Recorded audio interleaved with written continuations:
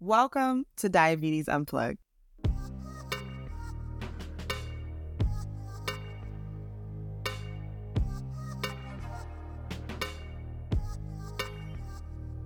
Welcome to Diabetes Unplugged, where we shine light on life beyond the diagnosis and dare to redefine the way that we approach diabetes wellness. First and foremost, happy freaking new year, okay? It is officially 2024, okay?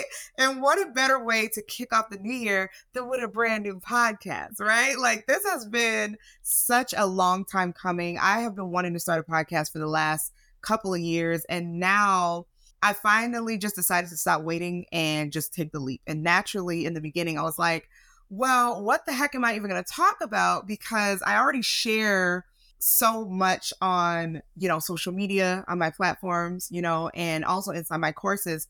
So I wanted this to have a slight edge on those things while still being able to share my insights and my personality with you all. But I think most importantly, being able to create community where we are addressing life beyond the diagnosis of diabetes, because what has always irritated me throughout both my personal journey and as I continue to, work with others in the diabetes community, there's always been people that tend to forget, and even wellness professionals that tend to forget that people with diabetes are navigating so much more than just blood sugar issues.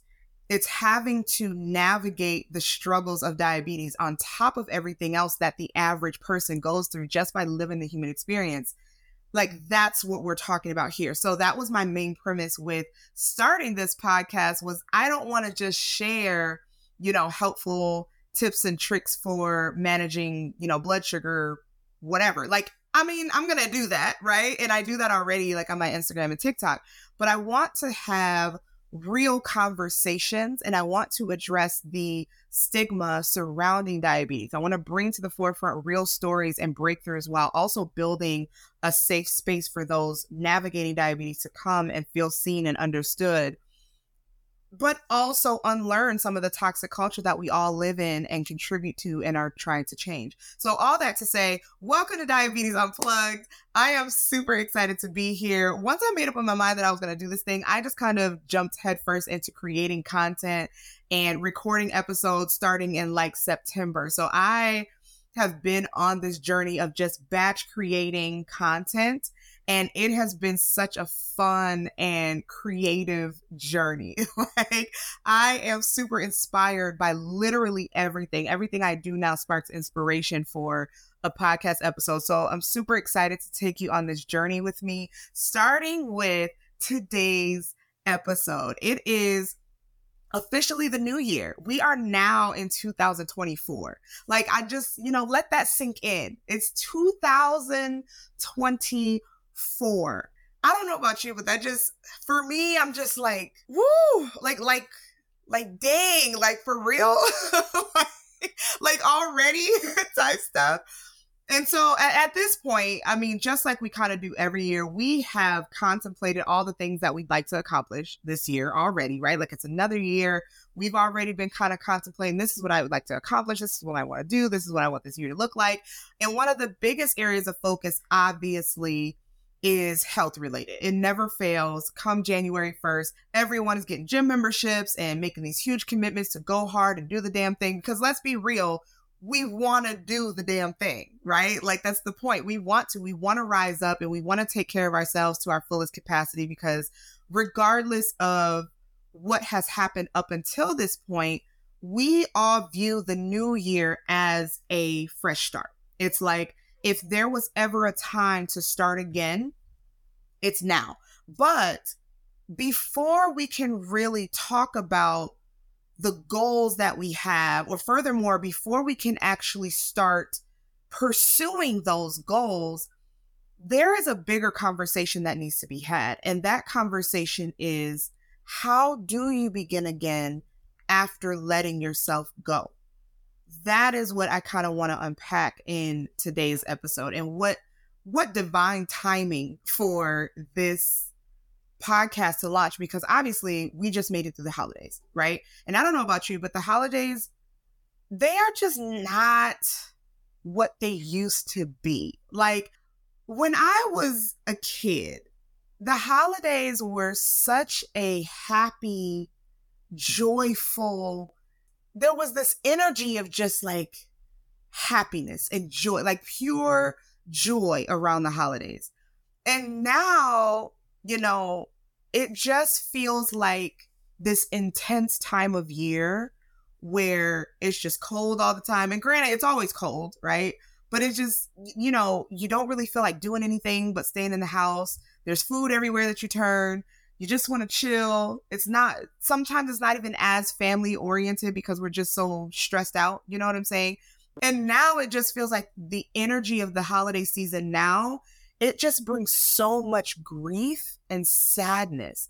And it's like when you pair that with overstimulation and anxiety, it's like, it's just a time of pure chaos. You know what I'm saying? And then it turns into, disinterest and some more stuff, right? And so, yes, it's the grieving of like loved ones that have transitioned and, either the months or years past. Like it can be a very emotional time for a lot of families who have lost family members, during the season. But I also think that it's the energy of grieving how things used to be, right? Like what things used to be and how things used to be. So naturally we kind of find ourselves, particularly once like November hits, we're trying so hard to keep the season alive, like we're decorating our houses and we're starting to buy gifts, and we're also trying to, maintain some sense of normalcy. I mean, we still got to go to work and take care of our families and all that kind of stuff. We're also trying to maintain a healthy-ish, the healthy-ish habits that we had like during the summer and sort of kind of into fall where we start kind of falling off, right? But as the season goes on, it's like all of a sudden the mask that we've been trying to keep on by just going through the motions, it falls off. And somehow we fall into this place where we're just existing and we're just trying to find the strength to make it through this season, right? Like we start saying stuff like, I just need to make it through the holidays, or things will get better once the new year hits, or once January comes, I can start fresh. And again, this is our intention. But while we're waiting for this quote unquote new beginning, we tend to let ourselves go and we bury ourselves under unhealthy eating habits and routines also during the entirety of the holiday season, which ultimately makes it to where instead of really being able to truly start fresh come January, where we can, easily sort of transition into more healthful habits and maintain it long term instead of, quitting 6 weeks into the year, what we're having to do instead is really unpack some of the mindset shifts that have taken place during our time of grief and disappointment, aka the holidays, right? So today we are answering the question, how do you begin again after letting yourself go? And not only begin again, but how do you do so in a way that will allow you to not only reclaim your physical well-being, but also rebuild your self-esteem and regain control over your health, and also foster a positive relationship with food, all while bringing awareness to and embracing the lessons learned during these times of loss and regret and mourning and frustration and even discouragement, because these are all feelings that we have to navigate through over the past, few months. Now, the holidays can be a tricky time for anyone, but for those who are navigating these emotions while also trying to manage diabetes, it can feel like a whirlwind of temptation, massive stress, and burnout. The span of time between October 31st, which is Halloween, to December 31st, it's like a 60-day period of complete uncertainty for someone that's navigating diabetes. It just is. But here's the truth. We're not here to necessarily blame the holidays, right? The holidays are not our scapegoat, although let's be real, over the years we have grown accustomed to using that season as such, right? We use the holidays as our excuse to not do what we know we need to do. But what we're here to do instead of blaming the holidays, is find a way to rise above it all. Because the fact of the matter is, the holidays have come and gone. Now we're having to regain our motivation. And most importantly, we have to rebuild our trust in ourselves again. Because what happens is we go into the holiday season strong. Like I said, our intention is to maintain the good habits that we've developed during the summer so that we can prevent some of the yearly turmoil that we experience each year around this time. But over time, we stop showing up for ourselves. It becomes easier to find reasons why you can't do the things that you were doing before instead of figuring out a way that you can do it, even though it might look a little bit differently because of the days being shorter and the weather changing and all those things. And every day, we still continue to tell ourselves, tomorrow, I'm going to get back on track. I'm going to do my workout. I'm going to, make better food choices. But even after trying to convince ourselves that we're still going to do all the things, we don't. We don't keep our promises to ourselves. We don't do the things that we say we're going to do because while they're easy to do, they're just as easy not to do. Let that sink in. While what you need to do is very easy, they're very easy things to do, they are just as easy not to do. And slowly but surely, we find ourselves not being able to trust what comes out of our own mouths. It's like, yeah, that sounds nice, but I'm going to just be honest, I ain't doing it. And we accept that because the truth of the matter is nobody's going to be on our case about it anyway. It's the holiday season. Everyone slacks off during this time, which makes it very easy for you to do so as well, right? But this is why self-accountability is so important because you have to live with your decisions. You're the one that has to get up every day and look yourself in the mirror. And again, there is a lot that contributes to getting to this stage of burnout where you just don't feel like you have the strength to do the things that you know you should do. Diabetes burnout is a very real thing. And the holidays can most certainly push you towards that edge. It's not your fault. We all have our limits. But again, how do we overcome it? We have to focus on the solution, not necessarily the situation. We can't get stuck in the situation. So what I want to do first is actually share with you two main pieces of advice for rebuilding self-trust.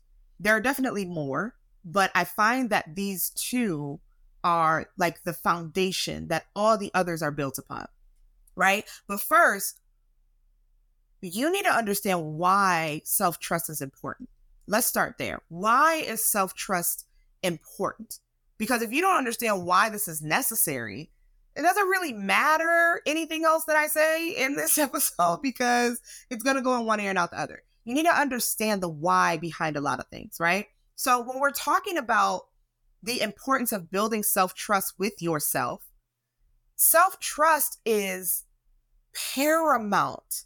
It is like the most important thing for overcoming burnout, number one, but also for finding the strength to begin again after letting yourself go, especially in the context of diabetes management. To trust yourself means that you believe in your capacity to make thoughtful choices and adapt to challenges and prioritize your self-care. You believe in your ability to do that. That's what self-trust is. This trust is going to serve as the foundation for resilience, right? It's going to enable you to recover from your setbacks and to navigate those emotional and physical toll that, that burnout brings, right? And so without self-trust, or when you find yourself in a place where you're just in pure disappointment with yourself, because that's real. We do reach that point. Without self-trust, the process of recovery and renewal, that can be significantly hindered. That can look and be impossible, right? Because a lack of self-trust is going to breed self-doubt. And when you're full of self-doubt, that makes it so much harder to commit to healthier habits or seek support when you need it, right? And on the other hand, self-trust, you have that side of if you don't have self-trust, you have self-doubt, right? And that keeps you crippled. But then you have the other side of self-trust is like when you build that self-trust with yourself, that's going to empower you to, number one, acknowledge your past setbacks without judgment, because that's important. That judgment piece is so important. But then number two, it's going to allow you to view those setbacks as opportunities for growth. It's going to allow you to approach these new beginnings, like the new year, with a sense of confidence, knowing that you have the inner resources to make positive changes and sustain them over time. It's about what's happening on the inside. That's what self-trust is. It's about the inner journey.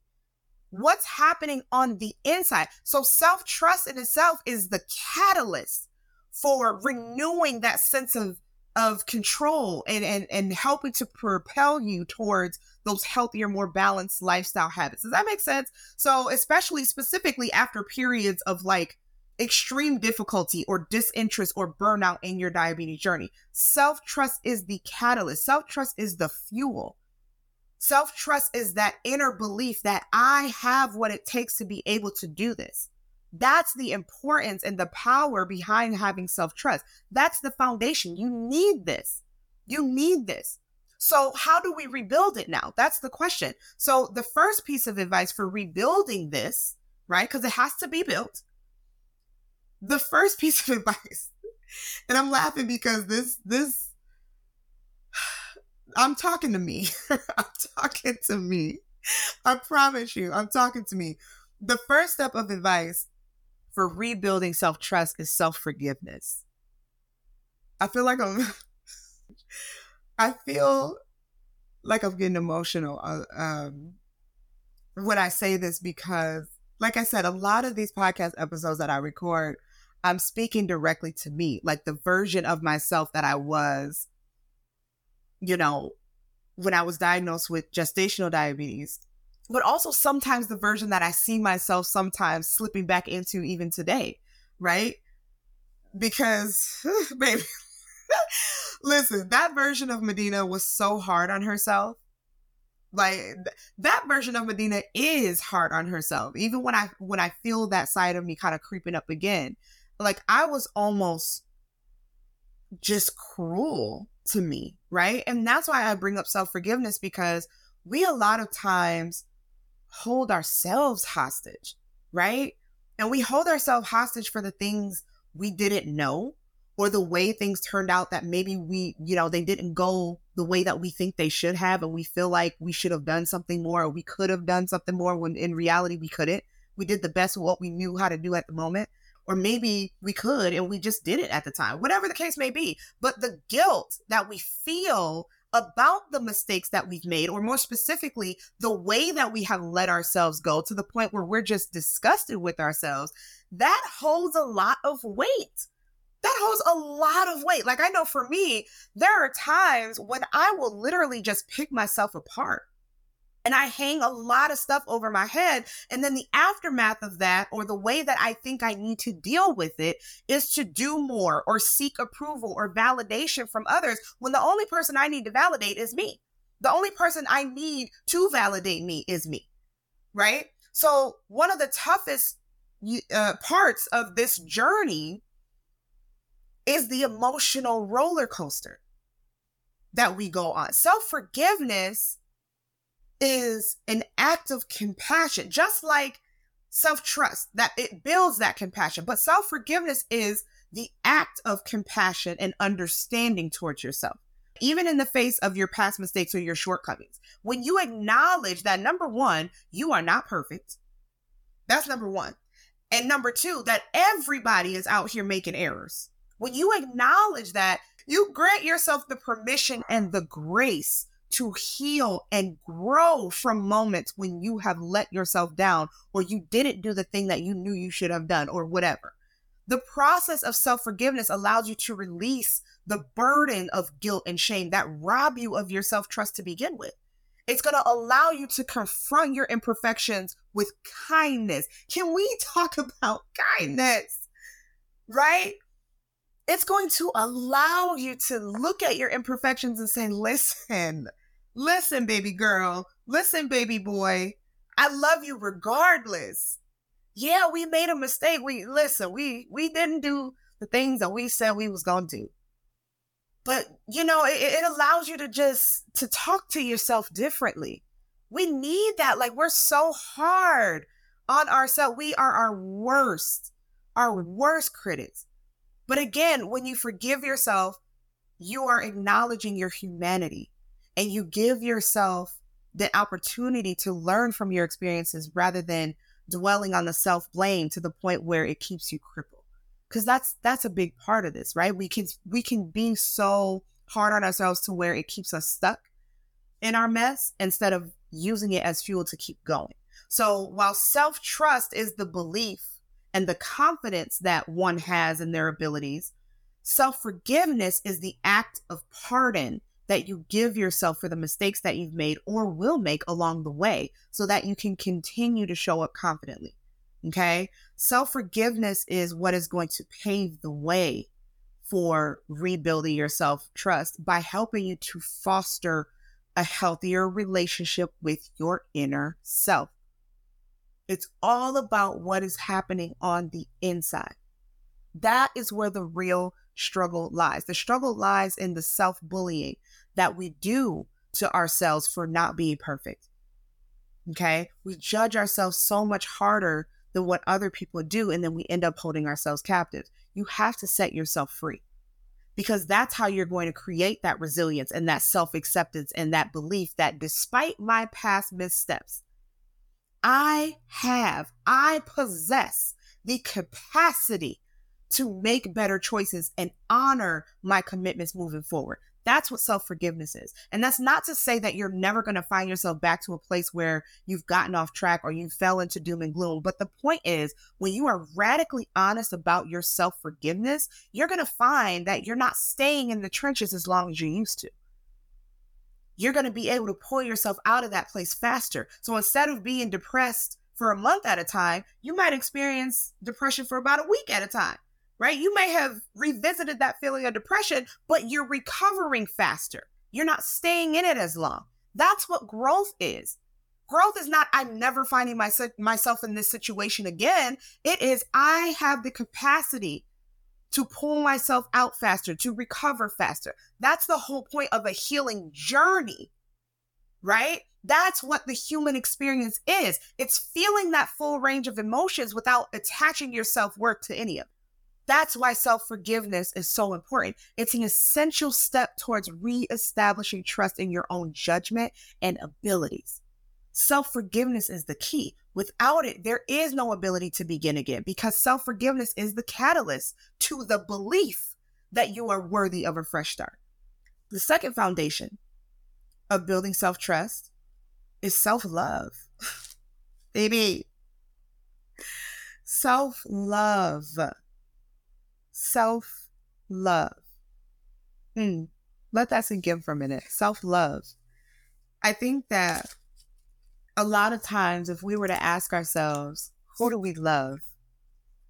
We will list everybody. We will list our family and our friends and, the associates that pulled us out of the trenches once in our lives and were really, really stood up for us once. We will name so many people and we will forget to, name ourselves completely. We forget to put ourselves on that list, or we are at the very bottom of that list.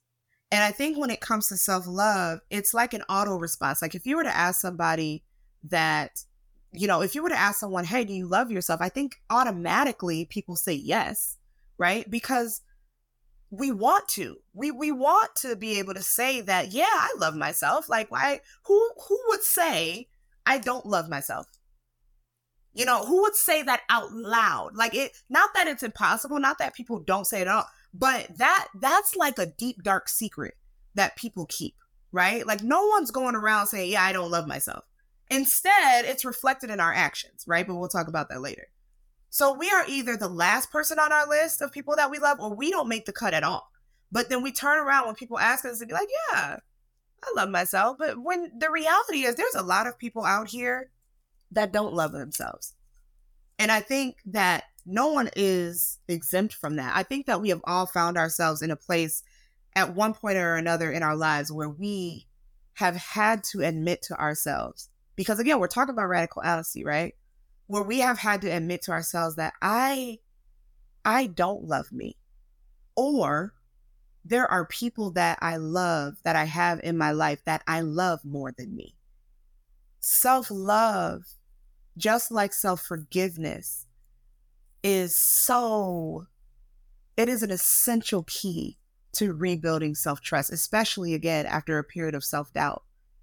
Self-love and self-forgiveness go hand in hand because they're going to help you to nurture a compassionate relationship with yourself. So self-love, like I said earlier, self-love requires radical honesty, which means you have to have the ability to be candid with yourself about your needs and your boundaries and your limitations.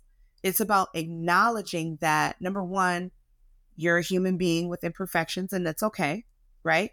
But often, because we're putting such immense pressure on ourselves to meet the expectations of others and to be everything for everyone and to never let everyone down, in that process, we sometimes forget that we must also be honest with ourselves about our capacity to show up for others. True self-love might require us to let people down gently sometimes, and not out of selfishness, but out of self-preservation. It's about recognizing that, like we've all heard, you can't pour from an empty cup. You can be there for others, but you must also be there for yourself.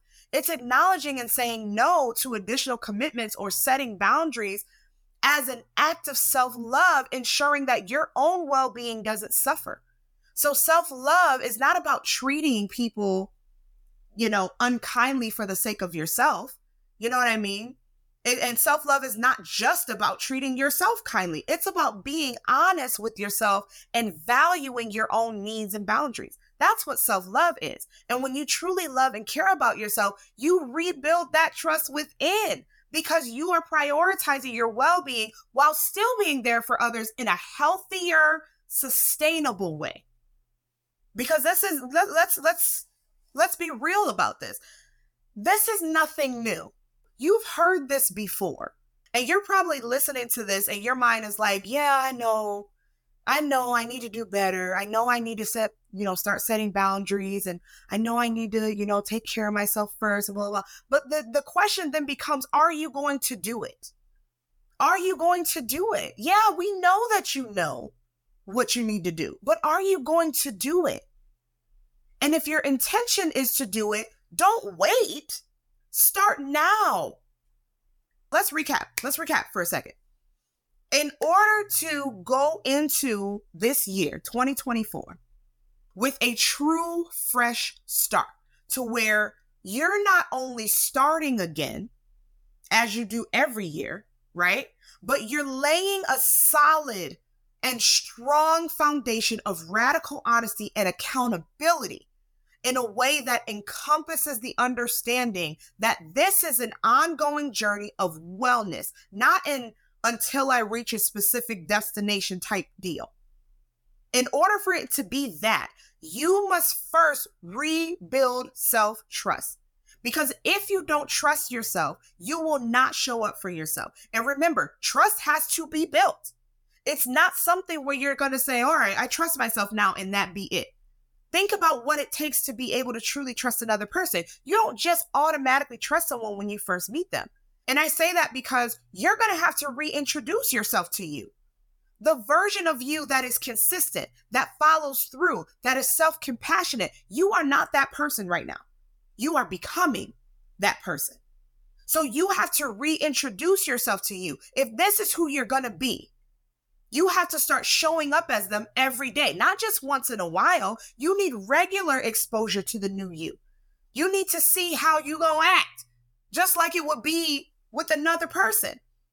And through consistency and intention, that is how you begin to build relationship of trust with yourself. And the person that you are reintroducing yourself to is your comfort zone. When I say you need to reintroduce you to you, you're reintroducing this new, improved, high vibrational being to your comfort zone. Your comfort zone is who you are right now. Your comfort zone is the person that you are staring back at in the mirror every day that you're so disgusted with. Your comfort zone is the version of you that was eating uncontrollably the other day because you were stressed out and triggered and anxious. Your comfort zone is the version of you that is staying up until 2 a.m. every night, pressing snooze multiple times in the morning, replacing breakfast with coffee, and not being as active as you know that you should be, and is embarrassed to ask for help. That is the version of you that you are going to need to reintroduce yourself to. And you know how that reintroduction takes place? Through your mindset.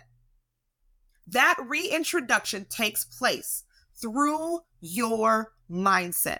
That's why self-forgiveness and self-love are so powerful, because they are mindset shifts.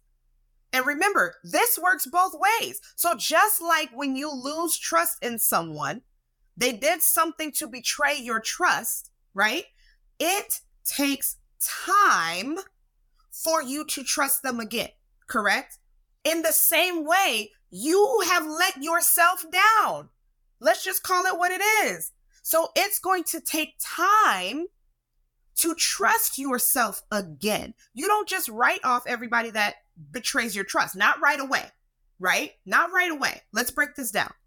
Most of us are pretty good at giving people another chance, but we need to see if they are serious or if they care enough to right their wrongs with us. And again, we do this through what? Observation. What are their actions saying? Because it's not about what a person says, it is about what they do. In the same way, what are you doing to prove to you that you can trust you? It is about your action. And that's not to say, again, that people don't mess up, but do you see their effort?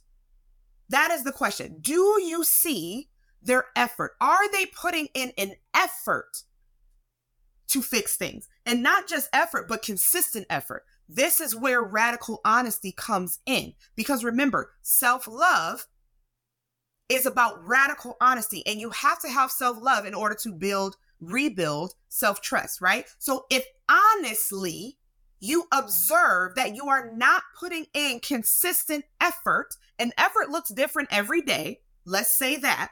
If you observe that because this is about you, if you observe that you are not putting in consistent effort, how can you practice self-compassion and self-forgiveness to reassert your boundary with yourself that says, hey, we ain't doing this.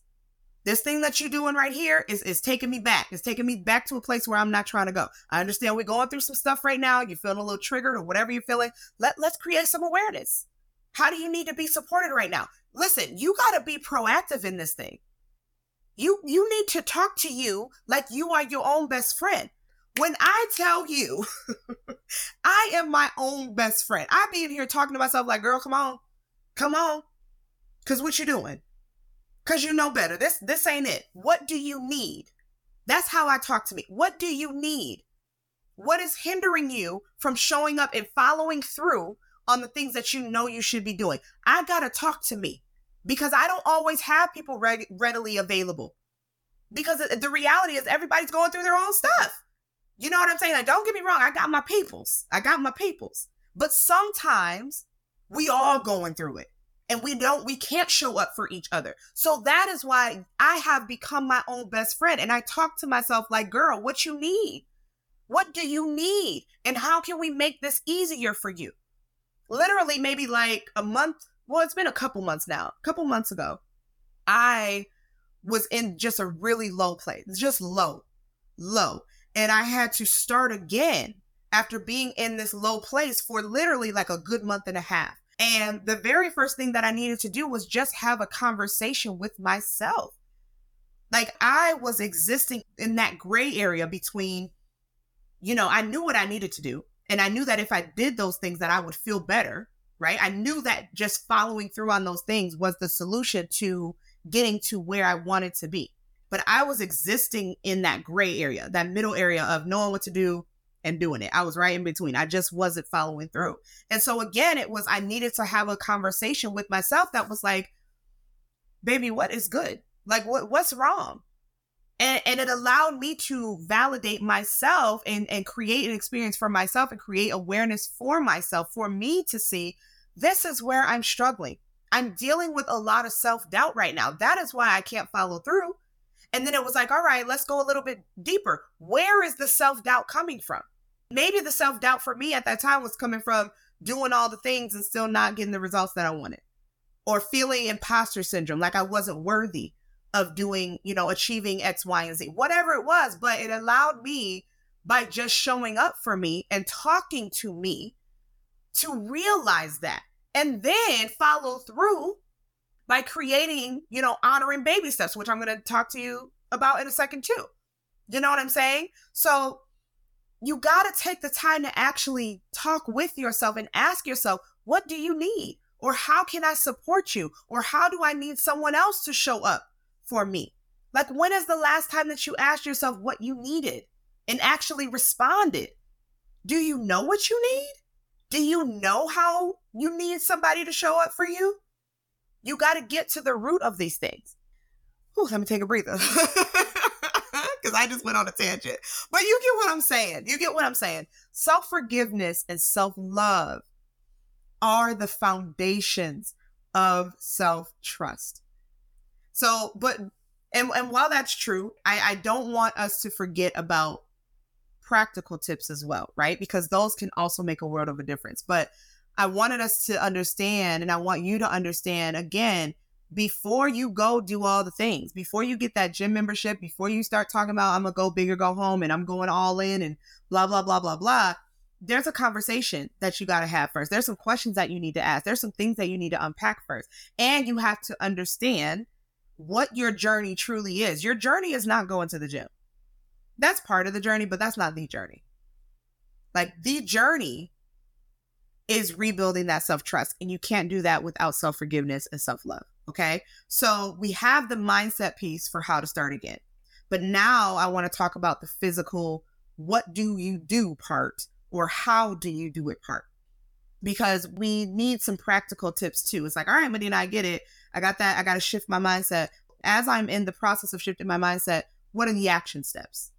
What are the action steps that I need to focus on? So the first practical tip that I want to give you as far as the how to start again, the how part after letting yourself go, is first of all, create awareness. Like I said, when I was going through, that's the first thing I had to do, was create awareness. Okay. I'm going to give you a little crash course on how to do this real quick. Creating awareness means that first you have to get clear on what it is that you're currently doing. That's the first thing.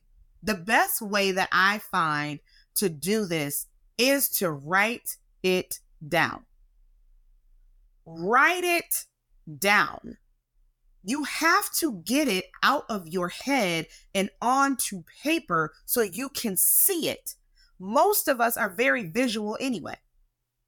We're visual people. We need to see it.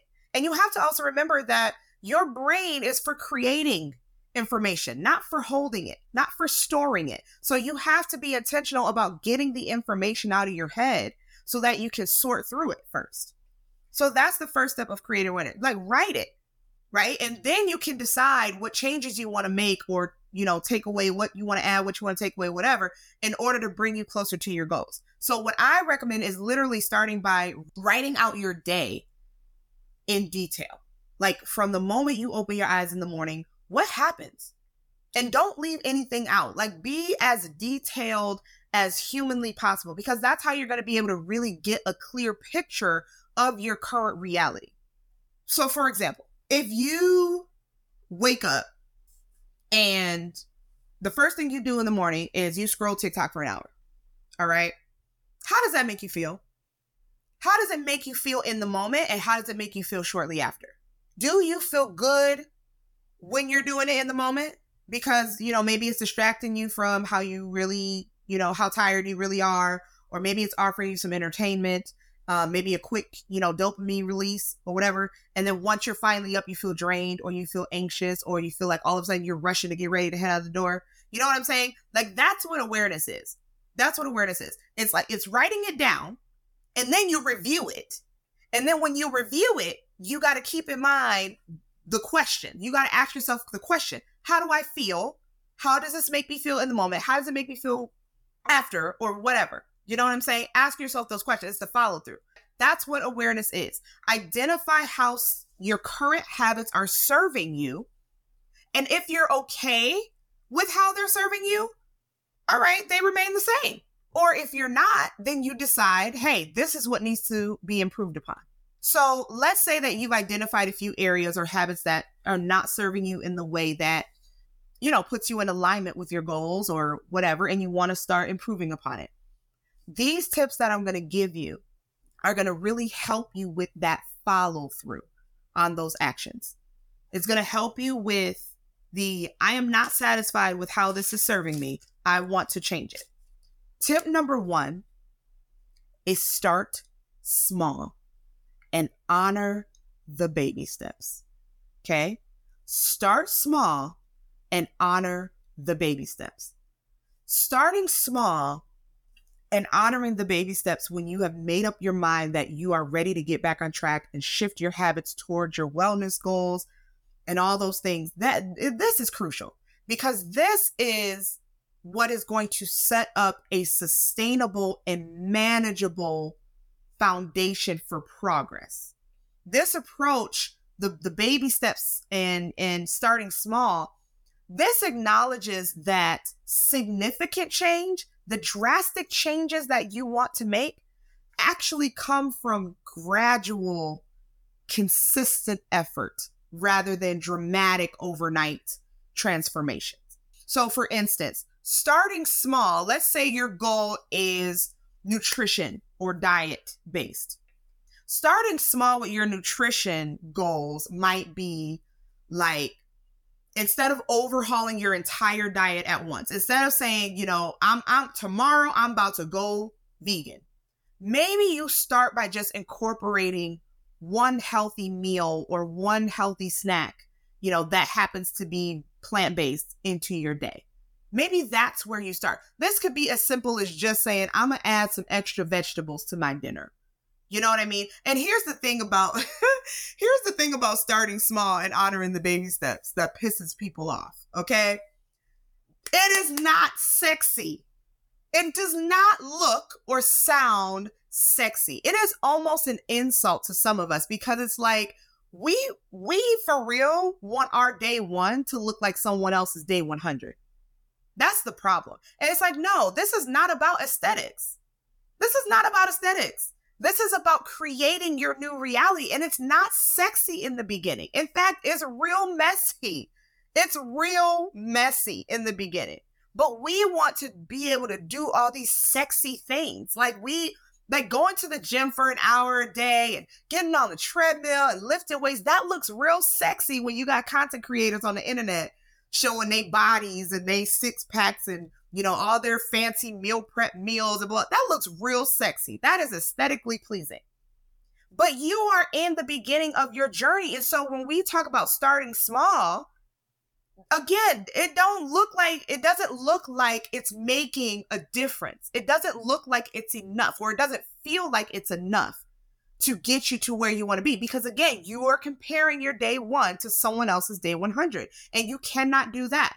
So on the topic of exercise, right? If you have been inactive for the last, 2-3 months, since winter started, since the holiday season hit, right? If you haven't done any exercise, maybe your small step or your baby step is not going to the gym for an hour a day, but maybe you just start taking a short walk every day, or you do a gentle, stretching routine. Over time, you can gradually increase this. You can increase the duration and the intensity of your workouts over time. But if you are trying to go from 0 to 100, you can't get mad when you're 3 weeks in or 4, 5, 6 weeks in and you just be like, I ain't feeling this. You know what I mean? Because again, the goal is sustainability. We're doing this long term, which brings me to my next point. All right. Celebrate the small wins. Tip number 2, celebrate the small wins. Okay. I'm going to say it again. Celebrate the small wins. This means every victory, no matter how small. It deserves recognition. You have to recognize yourself for the effort, there goes that word again, that you are putting in. Even though in the beginning you're just doing small things, you're doing more than what you have been. So celebrate that. And when I say celebrate small wins, it don't mean you got to celebrate by like throwing everything away and being like, all right, well, I did it up until this, you whatever. Let me just go throw away everything that I've done. You know, it don't always, your recognition for, you know, as far as celebrating your baby steps doesn't mean you got to go eat. You know what I'm saying? It's just recognize yourself. You know, like one thing, so inside my course, Dominate Diabetes Academy, this is one of the first lessons that we go over is how to create and keep your healthy habits, right? And one of the strategies that I teach is to basically create a reward system. Like this works really well for me because it gives me something to look forward to. So for example, if I'm honoring my baby steps and my baby step is like, maybe I've been, and I haven't been doing this, but maybe I've been drinking, you know, soda every single day. You know, maybe I've been going to the gas station and getting a big gulp, you know, every day for the holidays just because I've been stressed and soda, you know, Dr. Pepper calms my nerves. So maybe, you know, with me getting back on track, my baby step is, you know, I'm drinking more water. I'm trying, my goal is for the next 2 weeks, I am striving to drink half my body weight in ounces of water. And I accomplished that goal. I need to recognize that I have been being consistent with that I have been putting in the effort to do that. And I've been successful with it. You know what I mean?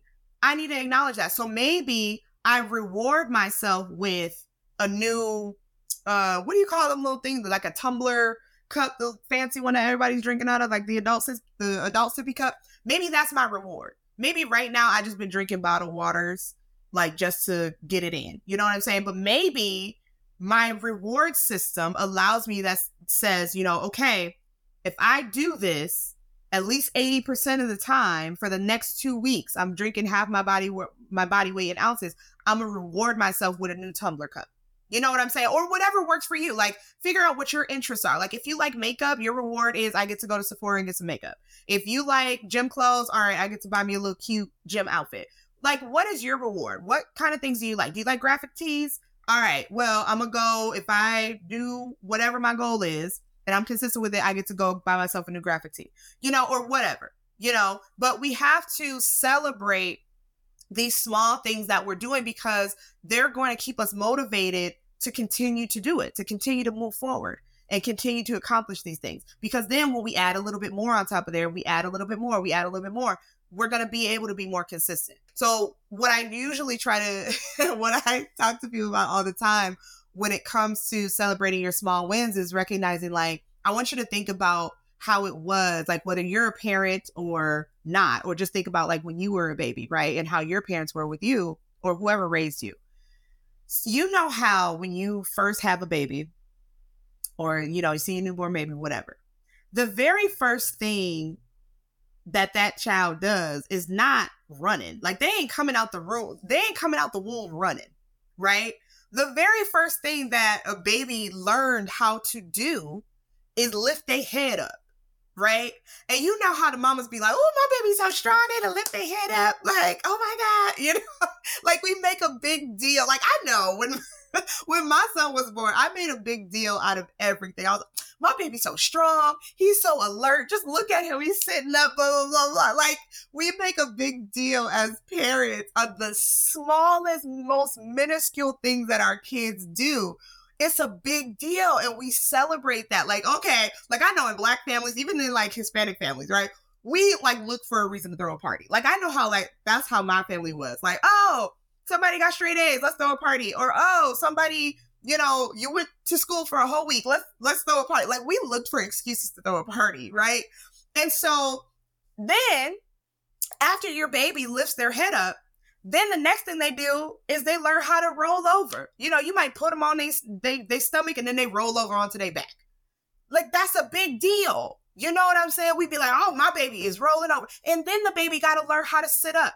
And then the baby got to learn how to stand. We ain't walking and running yet. He just standing up. He learned how to prop himself up on something.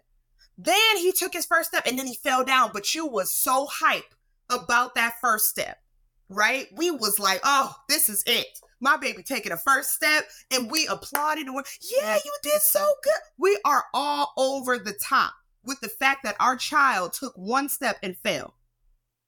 But we celebrated that baby step. We celebrated that win. Our perception of that was my baby is making progress, right? And then after the baby took the first step, then it took another step. Maybe he's taking 2, 3 steps, then 4, 5, 6 steps. Then maybe, all right, they ain't got to prop themselves up no more. They going. You know what I'm saying? And then they're running. So, but again, the point of this analogy is that we have to learn how to celebrate ourselves as if we are taking this perception of we are a newborn baby and we are making progress. That matters. Can you imagine if a baby, after they go through their crawling phase and they're lifting themselves up, can you imagine if a baby was just like, they took their first step and they failed and they was like, oh, well, that's it. I ain't never gonna walk then because I fell once. So I ain't gonna do that no more. This floor is hard. And I'm just, walking ain't for me. I will be carried my whole life. Can you imagine if as babies we said that and we never tried again?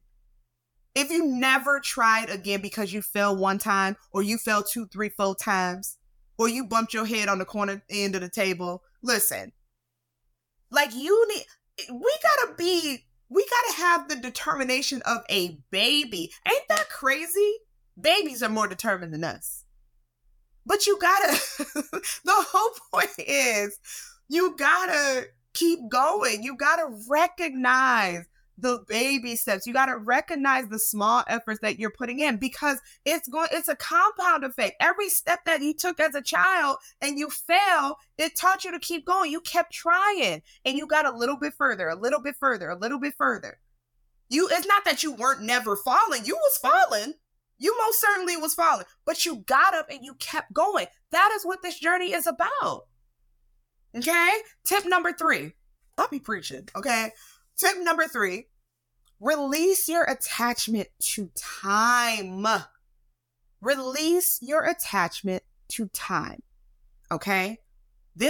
You got to release it. You got to release it. Release your attachment to time. Because again, we're in this for the long haul. Whether you like it or not, you are in this for the long haul. You have to understand the difference between instant gratification, which is what we all want, what we're all used to. We want things very microwave right now. And delayed gratification. That's the reality of being on a journey, whether it's a health journey, whether it's a mental, whatever. It doesn't matter what kind of journey you're on, whether it's the journey to be a doctor, it doesn't matter. You have to understand the value of delayed gratification. And delayed gratification, it can be difficult because it forces you to trust that what you're doing will reap the rewards you want in the long run. So delayed gratification is about trust. You gotta trust that as you continue to pick yourself up again every single day, that you are going to make the type of progress that is going to lead you to your ultimate goal. You have to trust that by making a conscious effort to put vegetables on your plate, even though it seems insignificant, that it is doing what it needs to do in your body internally in order for you to increase your insulin sensitivity. You got to trust that. You got to trust that by taking walks after your meal, that your body is going to be able to do what it was designed to do to keep your blood sugar in a stable range. You got to trust that. You got to trust that that 10-minute walk is just as valuable as going to the gym for an hour a day. You have to trust it. You have to trust that by disciplining yourself enough to go to sleep during normal hours at night is going to help your body heal from the inside out. It's not sexy. It's not what you want to do.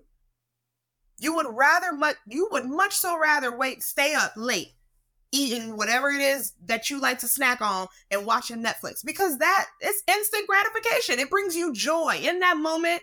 It brings you so much joy. That's what we want. We want that constant dopamine release.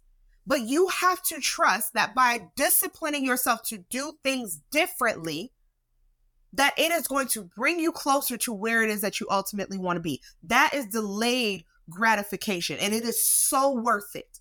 It is so worth it. It is so worth it. So release your attachment to time and how long it might take for you to get to where you ultimately want to be. That's not where your focus needs to be. Because let me tell you something, the time is going to pass anyway.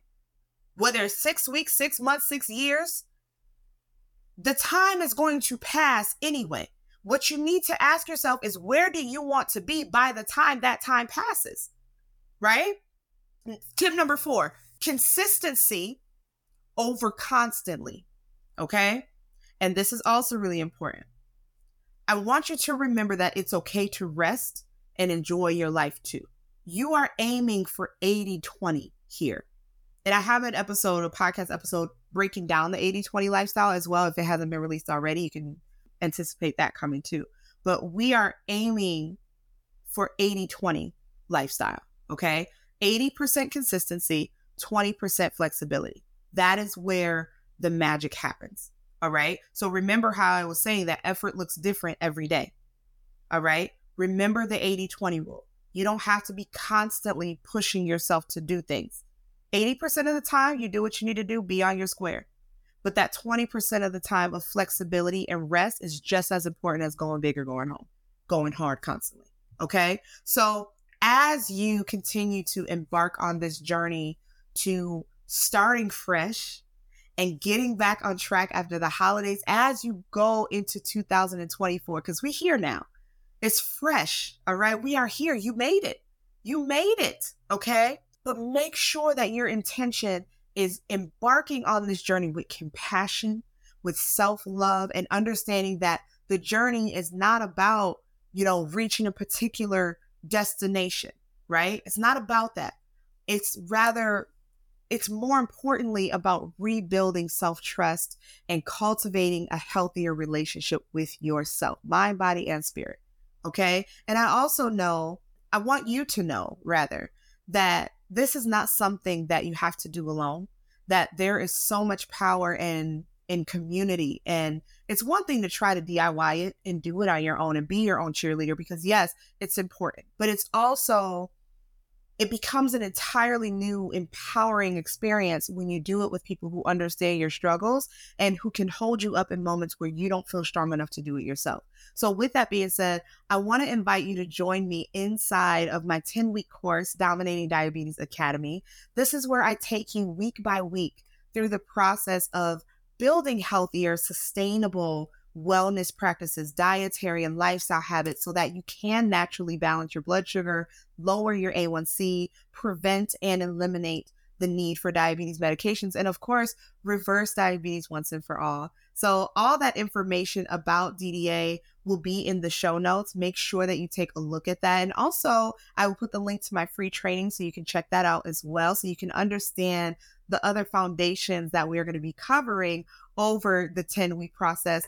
Thank you so much for being here. Thank you for listening. I'm so excited for you in this journey. Let me know in the comments what you got out of this and how you are going to be embarking on your journey. What are some of your goals? How are you going to make those a reality? I want to know all the things. Share with me in the comments. I love, love, love hearing from you guys so much. Thank you for being here, and I'll see you next week.